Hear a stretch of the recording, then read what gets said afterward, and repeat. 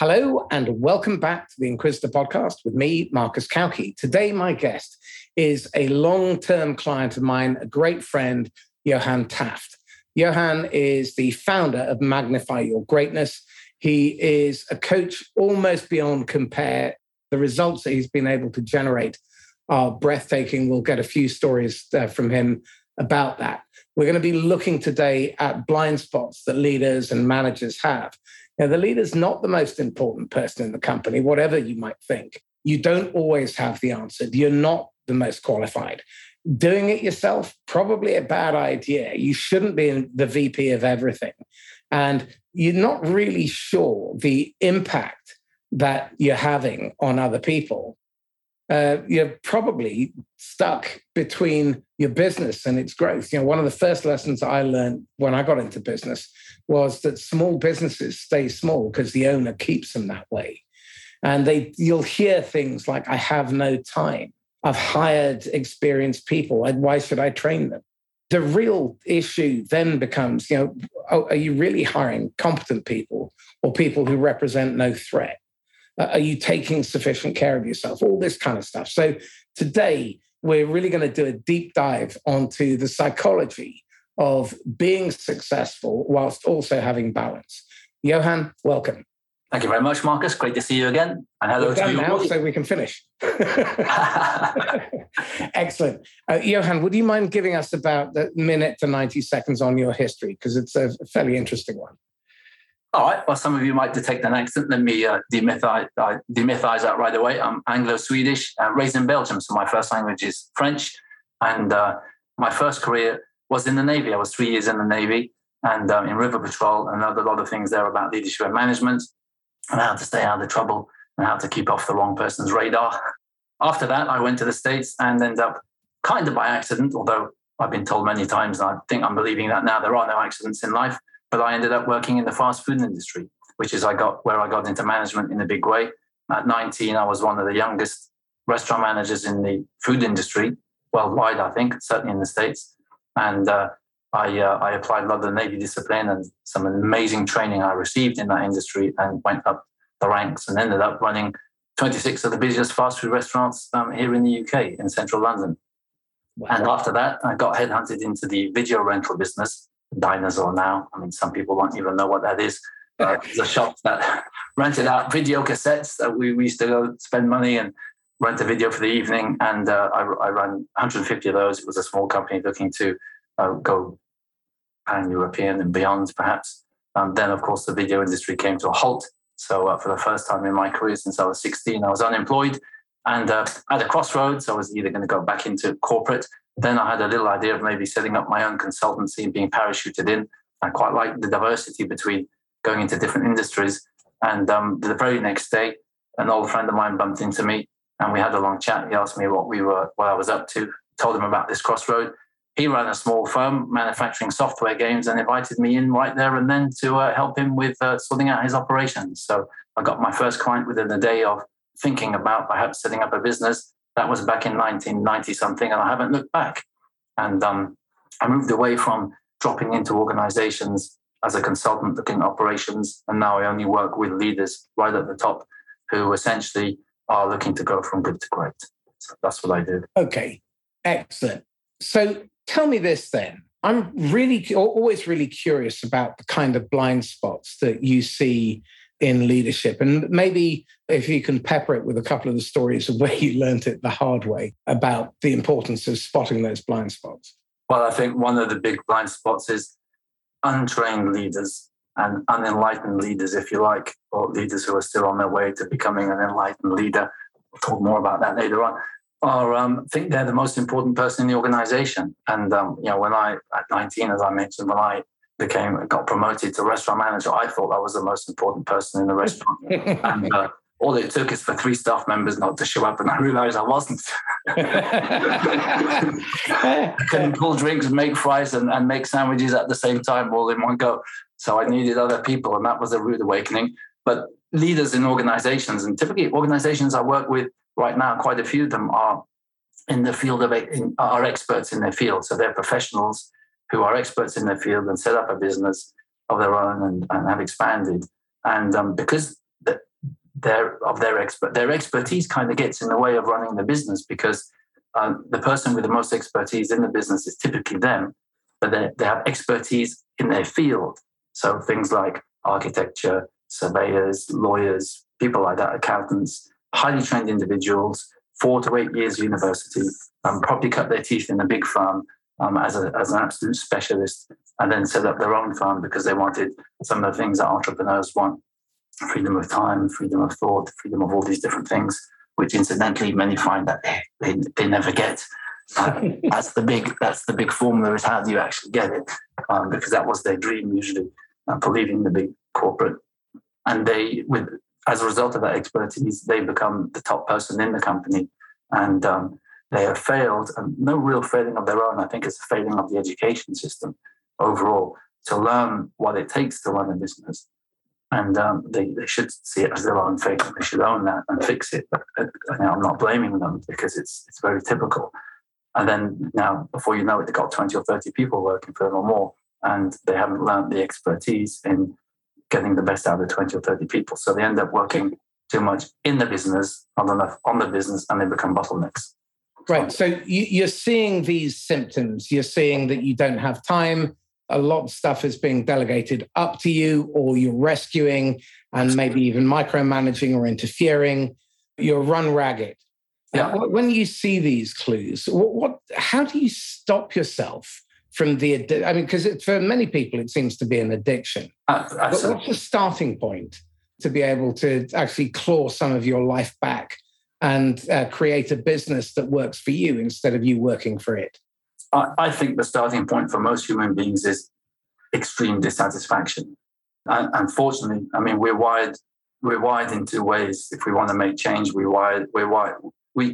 initiate change either because we have an aspiration to do things better or to grow, or we have a deep dissatisfaction. And I think most people, it's the latter that drives them to actually get into action to change. So the first thing I would say is, do you have a deep enough dissatisfaction that the discomfort of change is less than the discomfort of keeping things as they are right now? I think that's the key. Yeah, that's the awakening for most people. And when I get called in, most of the people who call me in have had that awakening or are in the middle of that awakening. Okay. So once you've had that awakening, what do you do then? Then you've got to be able to elevate yourself from your current situation. So, Einstein, he said, I'm kind of paraphrasing what he said, but pretty much he said, you can't fix a problem from the same level of thinking or the same level of consciousness that created it. So you've got to be able to elevate yourself from that. And it's difficult to do it alone. That's why it's useful to bring in a third party who has the experience and has that elevated. The mind works best when it's open. Right? It's a bit like a parachute. Now, a parachute to be open needs elevation. Without the elevation, it can't open. So we need to elevate our mind, elevate our thinking. So borrowing someone else's mind who's already elevated can help us. So it's a bit like you're an eagle with a broken wing. You need another eagle who flies it. I don't know, how high does an eagle fly? 5,000 meters or something? Consistently help you get back up to those levels of thinking, because then you can have the overall view of what's going on. And and no longer just be stuck in the woods. That's the first step. Okay. Awareness. So once you've realized and your awareness level has reached a point where you realize that you may be the issue, and you've recognized that help from a third party is wise, what's the next step in terms of understanding the moving parts? Because when you're running a business, there are so many things going on, and you have your life and your family and your spiritual life and your security and all those other things going on. Plus, you're operating in a very volatile, confusing, complex, and ambiguous world. That's a scary place for most people. Yeah, well, there's two phases there. Number one is getting absolute clarity. So that elevated is getting absolute clarity on everything, a new clarity, and especially clarity on purpose and role. So what is my purpose and what is my role? Where are we going? I'm amazed by how many companies don't really have a clear plan on where they're going. They say they do. I mean, there's something written down, but it really isn't embedded in people's minds. And what people are really looking to do is just get through the week. That's the reality of it. And a lot of leaders I work with, if I can only just get through the week, I'll be happy. And you'll end up only ever just getting through the week if that's where your mind is at. So through the elevation, you've got to start looking at beyond the week. And, I had this conversation with a new client I'm working with in Australia. And we asked the question, as the business owner, he's paid typically, 15 to 20 times more than his average employee in the organization. And we asked, well, what are you paid for if you're paid 15 to 20 times more? And in the industry, it could be hundreds of times more, by the way. But in a small business like that, 15 to 20 times, what are you paid to do? And we went through the exercise, and about 17 minutes later, came up with the answer. The right answer that I was looking for here suddenly was, I'm paid to think. Now, it took him 17, he had to get past all the things that he thinks he's paid to do and that he typically does do to actually get to, I'm paid to think. Everyone else is paid to execute their expertise, but he is paid to think. And that was a revelation for him. So how much of his time was he actually spending in thinking time? Less than 2 minutes a day, he told me. Now, if he's listening to this, hopefully he'll have a chuckle as well. But it's typical. We're so stuck in we're caught in the doing. We're sucked into the business. And the thing is that addiction you talked about, it's very, very difficult to get out of it.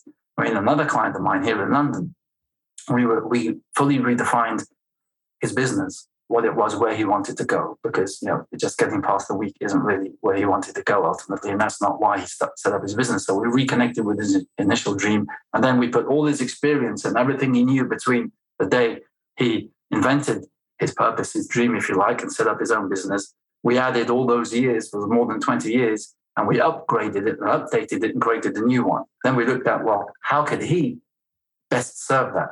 And so we decided he had more than just one hat. He was no longer the chief specialist. He was the chief specialist, but with a role of inspiring and passing on his specialization to other people who would then take it to the next level. So he's like the curator of the specialization rather than the master doer. And then the other hat was he's the master leader. He's there to cause the business vision to manifest. And the third one was, because he's a small business, his third hat is the master business generator. And of course, so in those three roles, in those three hats, the idea would be to build teams under him with people who would then manage that for him. So he's got three hats now rather than one hat. And interestingly, although it sounded to him initially like, wow, that's a lot more to take on, actually the exercise was to take off and to hand the stuff to other people. So by the end of it took 4 months, right? But by the end of it, he took everything off that shouldn't have been on his desk. And suddenly he's freed up 15 hours a week. Suddenly the stress levels dropped and he had clarity of purpose. And so now he's at the helm of the ship rather than in the engine room. And the ship has now got a proper chart and a proper destination. So a very, very useful tool for people out there. Just take a piece of paper, divide it into quadrants, and in the top left-hand quadrant, write the word do, top right, decide, bottom right, delegate, bottom left, design. Absolutely. And track where you spend your time. I would put money on it. You spend most of your time either doing or deciding and next to nothing in delegating and design. Another very useful model is one where you look at the other functions of management and look at doing, supervising, designing, leading, and coaching. Now, what's really interesting is the percentage of time that people actually spend in coaching, leading, and design, recruitment, building the team, all that kind of stuff, is typically in single figures or low double figures as a percentage. Yep. Now, the CBI released a report in 2020 that said that 30% of interactions in the workplace are good and around 10% are bad. But the bad experiences are 5 times more profound and impactful than the positive one. So I'm really curious to understand when leaders and managers, founders, owners change their thinking, how does that balance shift from the bad to the positive experiences? Well, that's a very good question. And the thing is, what I found is there's a cold turkey, if you like, period, where they're getting off this addiction. and they'll be confused. They need a lot of support then. And that's where they get their money's worth from me, is that support between, because it's a little bit like they've got an old railroad that they've built and is fully operational. We could question that, but it's a broken system, but it functions. It's a broken system but absolutely.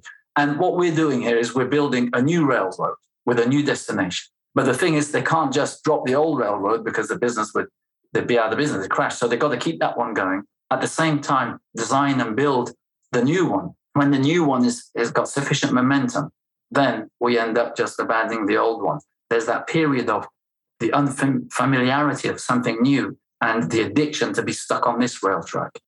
And so they need a lot of support there, a lot of nurturing, a lot of support, and a lot of motivation. But the point is, and so that cold turkey experience could drag them straight back into the old. And that's the difficult point. And being addicted to workaholism is huge. It's a massive problem in the world. And, I work with a lot of North American clients, for instance, and they hardly take any vacation at all. I mean, one firm I'm working with right now, no one has had a proper vacation in 3 years. Wow.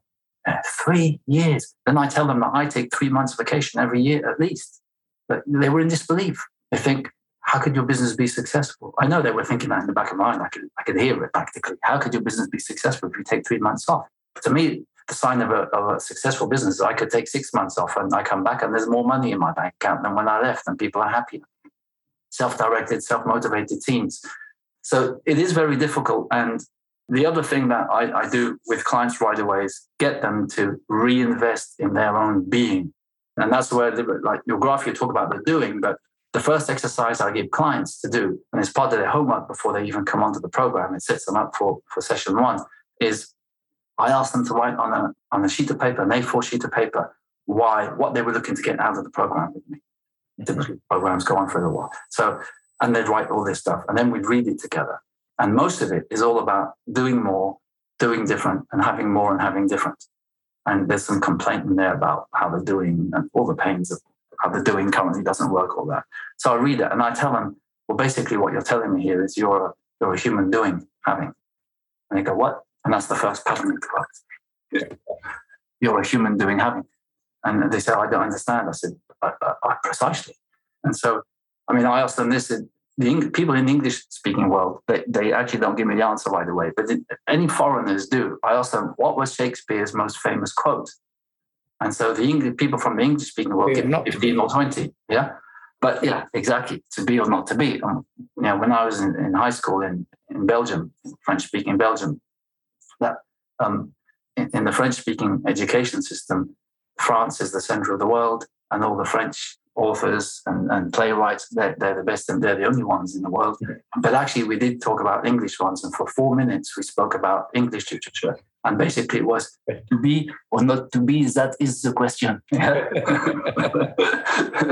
But he said to be, not to do or not to have, right? So that's the starting point. So we get people thinking about being, and they don't. Some people get it, a lot don't get it, because it's something we're never taught to focus on. Your being has to be full, powered up, in great shape. How can you show up to work and hope to inspire people with no flame, with no spark? We've got to look after ourselves. So your average executive or average leader is burnt out, stressed out, tired, exhausted, probably got quite some illnesses going on, yeah? Doesn't sleep well at night, pains and aches, yeah? Memory is starting to decline, ability to creatively think. There's just so much stuff. I've still got that. Well, hopefully you've diminished it sufficiently where you can actually raise your head above the parapet of all of that, and which I know you have, because I know you well, and I know you have. But the point is, there's just so much clutter, and so the nervous system and the brain are. So we need to recharge that. So fundamental. I mean, the one thing all leaders should be protecting their business against is their health. It's really interesting because I saw a post today that really sparked my imagination. And there was saying that we should stop calling it burnout. We should call it what it really is, which is exploitation. And it's really interesting because when you start to reframe things, then you look at it through a fresh pair of eyes. Sometimes a cold hard slap around the head of honesty is very healthy. What if the way we work isn't the best way? What if we're trying to, we're trying to serve shareholder value, but everything that we do runs counter to that? Because one of the themes that I'm seeing more and more, there is a pushback against the rapacious culture of success that's been dominant for the last couple hundred years, but particularly the last 40, 50 years, since the commerce has exploded. The Industrial Revolution was big, but when you consider that now there are more people alive on the planet than have ever been alive on the planet throughout our entire history, the pace of innovation, the pace of change, the volume of consumption, it's just never been seen before. So all of us are operating in a world that's really very unknown. And we're seeing this pushback of the next wave of leaders and founders who are saying, yeah, we want to be successful, but you don't have to be an arsehole about it. You don't have to be exploitative. You can actually have a purpose.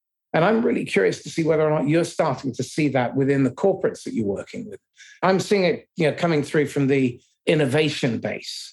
Absolutely. I mean, there's an overwhelm. Without doubt, there's an overwhelm. I mean, an overwhelm of information, an overwhelm of change, as you said, an overwhelm of pace. People can't keep up with it. The one thing, I mean, not everyone's receptive to it, but I put it to my clients, the one thing they should do immediately is disconnect from what my granddad used to call the tell-lie vision. Because people wake up in the morning, they didn't have a good night's sleep already. They wake up at 4 a.m. with all the worries about business, etc. Then they probably fall asleep a little bit for another 45, 50 minutes. Then they get up again. Their heart is pounding. Right. Then what they do is they go and get a stiff coffee. They knock that down. Now the heart has accelerated another 20%. Then they turn on the TV at 70 decibels or whatever. But the point is, even though they didn't get a good night's sleep, the mind is still in that sleep mode. They theta delta brainwaves. And so they're receptive to getting all this stuff, all these suggestions are coming into their mind, all the chaos and confusion and violence and craziness that they're getting from TV news mainly. I mean, the news in the morning is full on. All that's coming into their head, and that's what they're starting their day with. Then they have a half a breakfast if they do at all. Right? Now, I'm not the greatest promoter on breakfasts, but they'll eat some junk food. So now the sugars, they'll eat some sugary stuff or whatever. Now the sugars are contributing to all that stuff going on. And they're starting their day off, if you were to analyze them, their nervous system and their brain function and their body, they're starting off like a ship that's been beaten by some storm before it's even left harbor. Yeah, it's absolutely crazy. But the thing is, people aren't aware. And when I open them to that awareness, they realize how crazy that is, and they start making little changes and cutting things out. Cutting negative people out, cutting negative influences out, and start to repopulate the brain with goodness. And so then their self-concept, their self-belief starts to get a positive impact. The doubt starts to drop a little bit. The fear drops a little bit, and it's bit by bit. But you top that up every day. It's a little bit like a bank account. Not the bank accounts nowadays, but back in the days when you'd have 15%.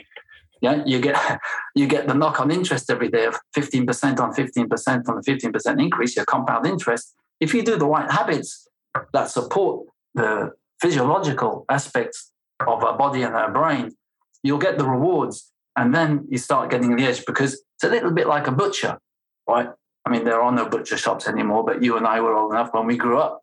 Certainly in my village, there were butcher shops. You go there. Now, what's the first thing that the butcher does every day before he opens the doors? Puts his meat out, I guess, and cleans up. Yeah, he puts his meat out, and before actually opening the doors for the customers, he sharpens his knives. All right, okay. Yeah, a sharp knife, one little... Yeah. If the knife isn't sharpened by the end, he has to start hacking the meat. Yeah. Yeah. Now, that's very obvious. I remember going to the butcher. I used to love watching them sharpen. They do it throughout the day. They pull out the leather thing, and you see they're always sharpening it. They're always sharpening it. So that's the butcher's tool. Now, as a CEO or a leader of an organization, we said it earlier on, what are we paid to do? We're paid to think. What's the tool for thinking? Brain. How often are we sharpening it throughout the day? We're not. We're dulling it. Years and years of hacking away. Initially, it was sharp. We were young. We were enthusiastic. We came out of college. We had all these ideas. We had all the energy of youth. Yeah, and we were cutting things nicely, not with the wisdom, but certainly with the sharpness. Right? What's happened as we go along? Hopefully, we've acquired some wisdom or at least experience, but we've lost the sharpness. So now our minds are dull and we're working hard. We're trying hard. Trying hard is like a fly trying to get out the window by flying harder into the window. All they had to do was change direction and go out the open window. So we got to sharpen the sword, I call it. I mean, Stephen Covey in that timeless book, The 7 Habits, he talks about sharpening the sword. God, that's the first thing people should do every day. Right. Okay. So in terms of sharpening the sword, then there's diet, there's sleep, there's hydration, feeding your mind with good material, meditation. What else? Well, the 5 principles. And if you look at the 5 physical principles, you've said them right away. I mean, you go by the most urgent and important. 3 minutes without breath, you're dead. Now, look at breathing, for instance. I mean, and again, people say, Johan, you teach this stuff to business people? They don't pay you to learn this stuff. I said, they didn't invite me in to learn this stuff, but they realize when they do learn it, they show up more powerful. Their day is easier. Yeah. And so you could do a simple exercise. Most people shallow breathe. In other words, now babies don't. You've got kids, I've got a kid. You see them when they're babies. How do they breathe? You see them lying there and their belly is going up and down. In other words, they're using their full lung capacity and they're fully oxygenated. Then they get into bad habits. Then that slows down a bit. And eventually they breathe in the upper chest. Eventually they're just breathing into this little upper part here. And then so you can tell people who do that, their shoulders are all tight. There's all this pain. Yeah, they're very stiff. And, you asked me earlier on how I cut my teeth. Half of it was in all those business things I mentioned. But the other half was my passion for martial arts since I was a kid. And then my introduction to the whole world of Zen meditation, everything through the Eastern Masters. And that's where I kind of marry both these things. And you can do a simple little exercise. Do it with one of your kids or whatever, or maybe not your wife, bad idea, but a friend. First of all, you ask them to time. So take a timer and do like half a minute, how many times they breathe. So a breath could be in and out, or you could just count in as 1, out as 2. And you'll see that, and I do this with every single client, you see that the average breathing rate is between 18 to 25 or 30 breaths per minute. Now, someone who's breathing like that, they're only using their upper capacity because it's, yeah. Someone who's breathing using their full capacity, and that's all the way down to the lower ribs, and actually there's a diaphragm there that actually expands even lower. And the Japanese, they call that the hara, the center of man.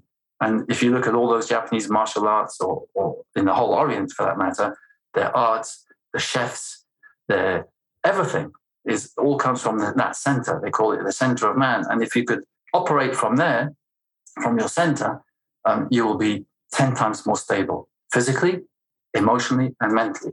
And you can do this because where the body goes, the mind goes, or where the mind goes, the body goes too, for most people. So if you do a test with someone, you measure it first, 18 to 20, right? And then you have them just stand there in front of you, and then you just shove them like this, just push them, and you'll see they'll topple, right? The instability, because all the weight is at the top of the tree.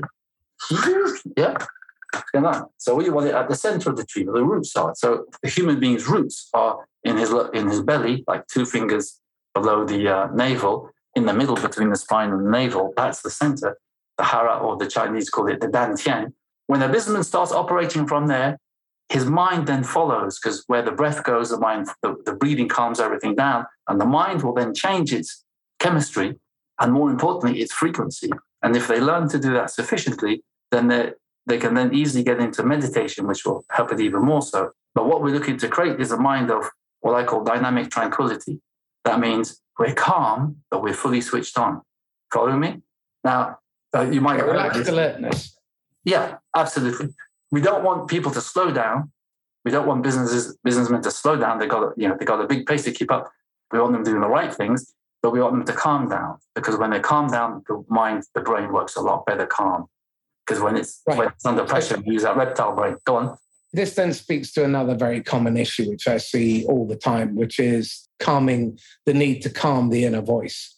Because frequently what I see is people's inner voice is cruel, it's judgmental, it's prejudicial, it's hostile. Now, I always had learned that those inner voices, those unconscious behaviors, were the brain's way of attempting rather clumsily to protect us. But when I'm talking to a family friend who's suffering from depression at the moment. And she won't speak to anyone. She's isolated herself and she was ashamed of it. And I said to her that, there's no reason for you to be ashamed. You're ill. And at the moment, the challenge that you have is that because of that inner voice giving you so much grief and diminishing you, it's not giving you any breathing space. There is no respite. And what was really interesting was as soon as I said that, for the first time in a year, she's actually volunteered to meet somebody. So she's invited me out to lunch. Yeah, I'm never one to turn that down over in Chinatown, as you well know. What's really interesting is unless you can see that blind spot, because ultimately I'm not qualified to help. I know that. So the idea is that you'll be open to getting help from somewhere else. But unless someone helps you to open up that moment of awareness and acceptance, it's very, very difficult to break free of that inner voice and the prison that creates. So again, what can people do to start to become aware of that catastrophizing, that damaging, that disempowering inner voice? And how can you change your response to it so that now you start clawing back a little bit more ownership and agency? So the first thing is, again, it's awareness. It's having a better understanding. And unfortunately, a typical education system has taught us to be very good at doing specialized things, but hasn't taught us much about ourselves. And so that story you've just shared with me, in these last 2 years, I've heard many such stories and met so many people who have this terribly negative self-chatter going on. Now, the golden question there is, because you said what did you say? You said what we say to ourselves, or use how we see ourselves, right? Or that voice of ours. Who is it that I'm referring to when I say I, or mine, or me, or Johan? Who is that, right? And that's, I think, where the fundamental misunderstanding is. So there's two things that need to happen. Number one is realign with who we really are, get an understanding of when I say I, or me, or mine, who do I really mean? I'll come to that in a moment. And secondly, is get over the embarrassment of being a human being. It's a messy thing being a human being. I mean, we do crazy shit. And when you consider how amazing our brain is and the capacity, look at what we've created. I mean, we've created great things, but look around. The amount of misery, the amount of poverty, the destruction, and that all is in people's own minds. The misery in their own mind, the self-destruction, the self-sabotage, the dissatisfaction, the lack of love, the torn relationships, the addictions that can go on and on and on. It's a very sad picture. And this all stems from trying to protect something that isn't real and fighting for that. So what I invite listeners to do is to consider this. Consider that your brain is the most incredible supercomputer ever invented. And for those people who know about computers, and for that matter, smartphones, they have three things. They need three things. First of all, a hard drive. And with hard drives, we all know we need to, from time to time, clear the space, free up gigabytes for it to function properly. Then we have the software. And the software cannot operate without an operating system. So the operating system needs to be current, and the software needs to be compatible, free of all the junk. And this is basically all about clear thinking, superior thinking. And thirdly, for those two things to operate, we need power. We need charged up batteries. No power, no computer. Okay, but busy founders, leaders, entrepreneurs are going to push back and say, well, I can have time to sleep and relax when I'm dead. There's work to be done. What would you say to them? Well, I mean, I get it. I used to be that way too. Here's the thing though, right? Consider you're in a partnership with somebody. They didn't look after their health. 52 years old, they have a stroke. It's over. Guess who you're working with now? Their spouse.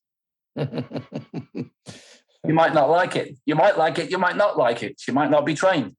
I mean, look around. How many people in this last year, how many messages have I had in this last year through LinkedIn and others of messages saying we are very saddened to report the loss of our dear business friends, They're young. They're dropping like flies. Lots of them. Very sad. Depressingly sobering. They didn't, I mean, for all sorts of reasons. But the one thing, I mean, let's face it, no health, no life. And we take it for granted when we're young. And my God, did I take it for granted. But then we get to a certain age, mid-30s, early 40s, And some ailments start to slow us down. Now, athletes will know about this. Health is everything, but business people too. And hair sprouts from unlikely places. Indeed, it does. That's the thing I'm really ruining. Apart from everything hurts, it's all the hair that should be in the. Has left my head and migrated to my ears and nostrils. Exactly. Hair migrates in different places. So all these things we become more and more conscious of, and then the absenteeism. We can't show up anymore, right? Then what was it all for? At the end of the day, So we must start putting the horse before the cart. Put our life force, value our life force more than anything else. And from that, people who value their life force and cultivate their life force, I mean, of course, we don't have a crystal ball, but all things being equal, will have the power to drive happy, successful, joyful lives and prosperous businesses. It goes without saying, really, don't you think, Marcus? That is an ideal, but again, you'll get a lot of pushback from people saying, well, you can't have it all. And my question back to them is, well, why not? Absolutely right. It's exactly the same question that I put back to them too. Why not? And again, it comes down to habit and to awareness. So the moment people's awareness is awakened a little bit and they realize the impact of the things they're just doing without thinking, start switching those into superior habits and see the output. I see it on the micro level, of course, on a micro level and macro level, but a macro level is a accumulation of micro things. All the little things we do every day are either moving us towards an optimum goal. And I say goal because we really should have health goals if we want to thrive in our activities, or it's moving us away from those goals. And in the same way, all the little behaviors we put into our business are moving us towards the health of our business or the decline of our business. So we are the center point, and our people are the center point of our business until we're all replaced by robots. But until then, you want people showing up for work. Now, if the leader isn't taking care of his or her health, how can we expect our people to take care of their health? And there are organizations, and I came across a very interesting organization in Vietnam, an architectural organization, and the firm is by far, I think, the leading architecture firm in Vietnam, not just for huge, big national projects like bridges and skyscrapers and things like this, but also for beautiful residential, and they're pushing the envelope with renewable resources, etc., bamboo and things like this. And the founder needs his people to be the cutting edge of their thinking power. He basically enforces 2 hours of meditation for each employee in their business every day. So when they come to work, part of their working day is 2 hours of meditation. And I asked him why. I mean, that's extraordinary. And that's kind of forcing people to do something they might not want to do. He says, I don't force them. They have the choice. If they don't want to do it, they don't work here. I said, why? What's the purpose of 2 hours of meditation every day? He said, well, twofold. 2 things we get from that. Number one, they drop their addictions, whatever those addictions might be. With 2 hours of meditation every day, they'll rapidly drop all those addictions. And secondly, they have access to their super creativity a lot faster. So we get designs out 3 times faster because people can access the greatest thinking in their brain. Because all that clutter we were talking about earlier on with the blocked up hard drive and the cluttered software or the out-of-date software is preventing people from giving their best thought to their work, their best thinking power to their work. Okay, but all of this sounds like a shitload of work. And I'm really curious to find out how often people are really committed to this transformation. Because in the end, it means that they will end up doing significantly less. But just the pushback, I imagine, is immense. And then the excuses come thick and fast. So how do you help them get ahead of themselves so that they don't end up self-sabotaging and falling off the rails?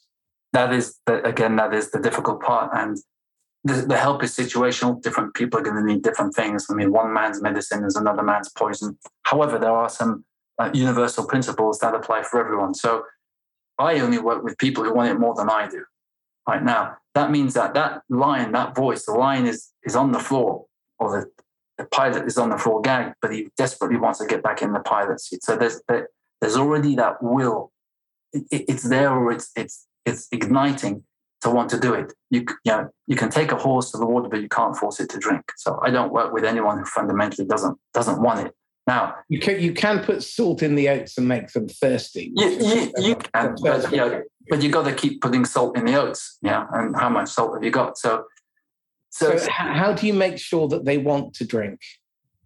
Well, again, it's the dissatisfaction. All right, people come to me.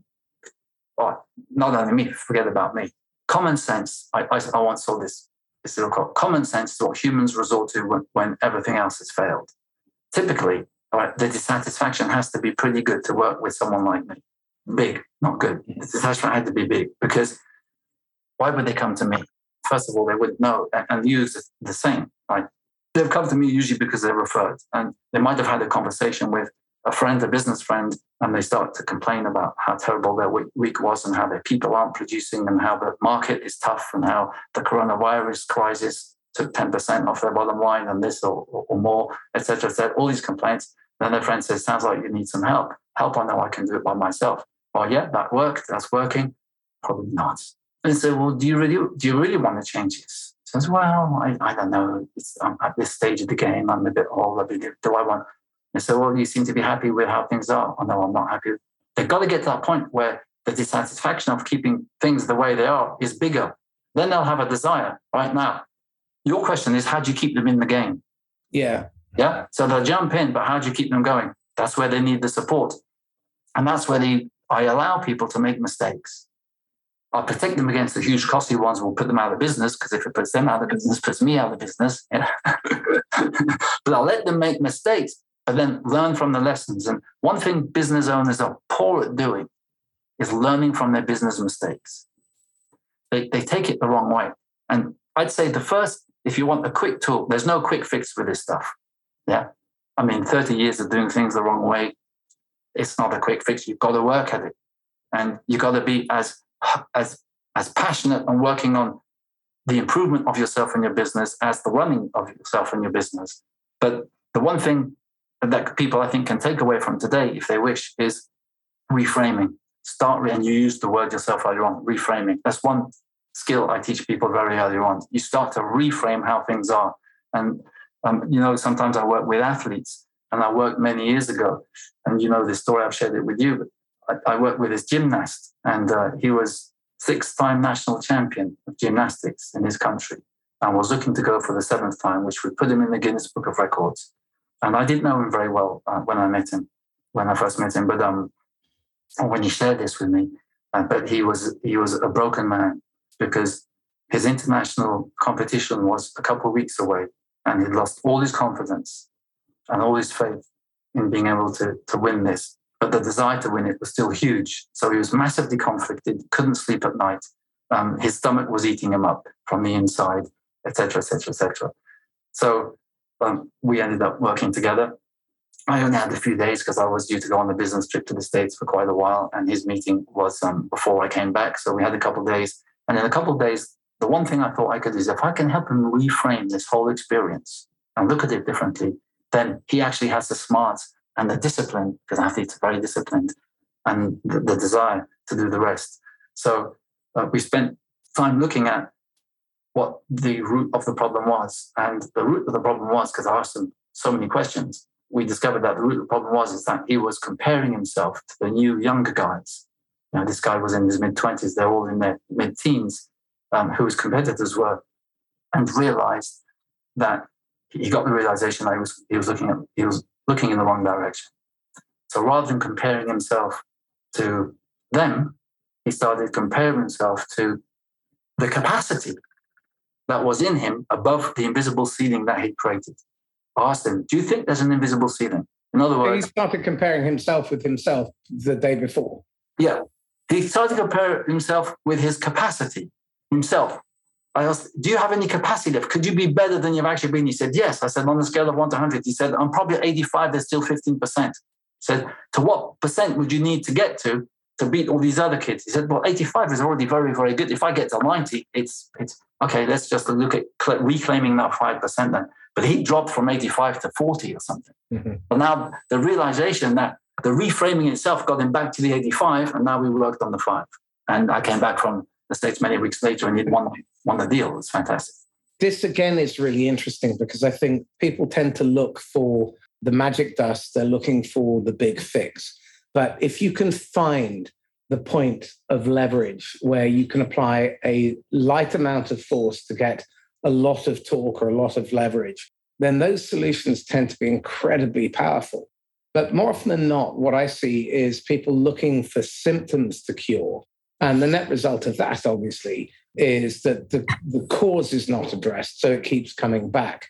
So again, how can you prevent those false starts when you are trying to go through this kind of transformational change and not fall foul of the common pitfalls?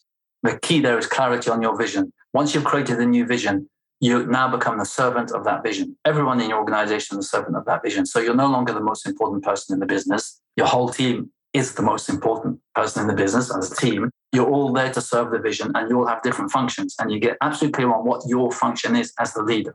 It's a very clear function. Go onto Google and put what are the functions of a leader. They're there. It's not rocket science. They're there. But how many people embody them? That's a difficult part. So you're going to have to tear yourself apart. That's where it takes time. But sometimes it can be in a day, and then rebuild yourself. And now you're serving the vision through being that role. And you've got to drop the other stuff. Now, you might not be able to drop it overnight because you still got to do it. So there's the two railroads we were talking about. So the main thing is to keep the main thing the main thing. Now, what is the main thing? If the main thing is just getting through the week, you'll just operate at a person who's get through the week, which is basically reactionary in survival mode. If the main thing now becomes the fulfillment of this magic, this wonderful vision, which that is the magic, if you like, it's not a magic pill, it's a magical vision that inspires people, or inspires them enough at least to get out of their comfort zone. As Tony Robbins says, transformation begins at the end of the comfort zone. Yeah? You've got to get out of your comfort zone. And a comfort zone, getting out of the comfort zone really is just about expanding what is comfortable. It's not getting out of something, it's just expanding what is comfortable through learning and through building your capacity, if you like. So one man's war is another man's walk in the park, because he's built his capacity to deal with war through training, etc. So you've got to practice. When a coach or a trainer or mentor teaches you stuff, don't wait till the day you need to use it to practice. You need to practice this stuff everywhere. And you've touched on a couple of points that I want to unpack. The first thing is that if you learn something, you have to practice it or it will be lost and forgotten. And you can't master it just by doing it once. You need to do it repetitively. It's Bruce Lee's old famous quote, "I'm not afraid of a man who knows 10,000 kicks. I'm afraid of the one who's practiced one kick 10,000 times." Exactly. And the challenge here is people do not set aside enough time for learning and growth and development, but they don't set time aside for practice and rehearsal. That is critical. As a leader, you need to rehearse important conversations that you're going to have. You need to plan. You need to strategize. And if you're running from meeting to meeting and producing report after report, you never get any of that stuff done. So, look, we've come to the top of the hour, and this has been fascinating. I'm curious, as you look back over your career, and maybe you go back to when you'd had 4 years in management, so 23, and you go back to whisper in the ear of the idiot Johan at that age, what one piece of advice would you give him that would have stood him in good stead throughout his career? Get more interested in other people faster. Get interested in how people think, how people operate, how the brain works. Get interested in the whole DNA of people, their emotions, their thought processes. Understand that, because then I could have, now this is not going to sound very good, but I could have leveraged other people sooner. In other words, let people bring to the table their best sooner, because I know I've kept people down to keep me up. That's the first thing to conquer. And the second thing is I've kept people down because I didn't think they had it in them. But actually, I was very surprised. And I'll give you a very great example. I'm working with a firm right now in the States, and I was brought in to help them exit and help the senior partner exit. And initially they had it in mind, maybe 4 or 5 years, but tidy up the business and then help him create his next thing. What we found, and he had not taken care of his health, and he got very ill. And what we found is that through going in and having that elevated perspective and looking at everything from a fresh perspective, we realized that actually his leadership style, as enthusiastic and proud, if you like, that he wasn't the best leadership style for the future of the business. And so rather than retiring him in 4 to 6 years, he retired in 6 months. Now, we obviously needed a leader to step into the space. His wife, who was a junior person in the business, she'd rather work in her husband's business than elsewhere, reporting to a boss who actually, frankly, was definitely in the wrong place. And he was an autocratic, toxic boss.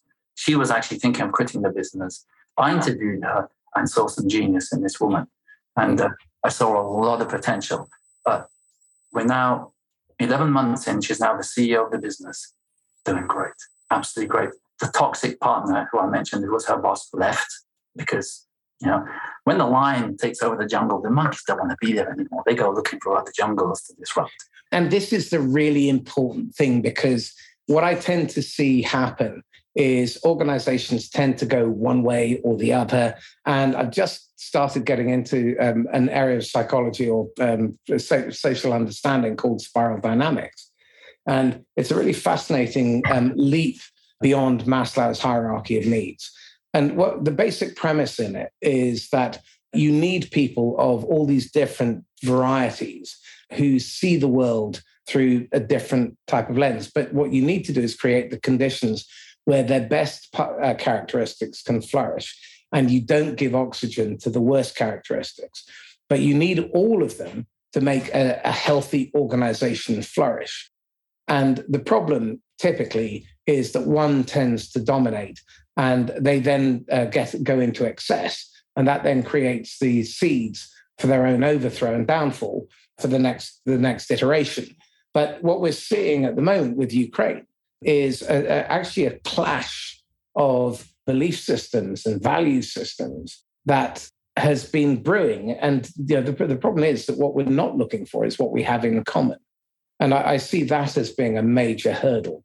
So one final question then, in terms of what you would recommend people read so that they do become more holocratic, if you like, so that they include everybody. What sort of stuff would you recommend people consume content-wise? I mean, there's so much out there. I would say, this is a bit of an unorthodox answer, but I would say go to a physical bookshop. Go to any department in that bookshop that attracts you. Right? Because listen, some of the greatest lessons I've learned did not come through self-improvement books or leadership books. Absolutely. They came through reading wonderful stories. Right? For instance, Paulo Coelho. Read any of Paulo Coelho's stuff. I mean, The Alchemist, looking for the treasure, went across the world, found out that it was actually buried underneath the floorboards in his own house. I mean, what an incredible story. But all the micro lessons you'll learn by reading a story, so rich. Some of the classics, the Greek myths and things like this. I mean, phenomenal. So go into the shop and just go in there in a relaxed, joyful mood and just wander around and see what books are talking to you. It could be a gardening book. It could be a book of a music book. It could be a leadership book. I mean, I get often asked, especially by my clients, Johan, when are you going to write your book? I say, well, why should I write a book? Well, all the great things you've got to say. The bookshops are full of them already. Right? I want you to practice stuff. An ounce of practice is worth a ton of knowledge. But books have their place, and they help us open up and get that awareness to then want to take new, different action. So, and that could be any book. Great. So I actually, because of my background in the military, like reading military books. And this is going to be another one, a very unorthodox one, but a very great book about a leader in action. Of course, he's on the right side of the war. Is the memoirs of a guy called Hans von Luck. And he was... Brilliant book.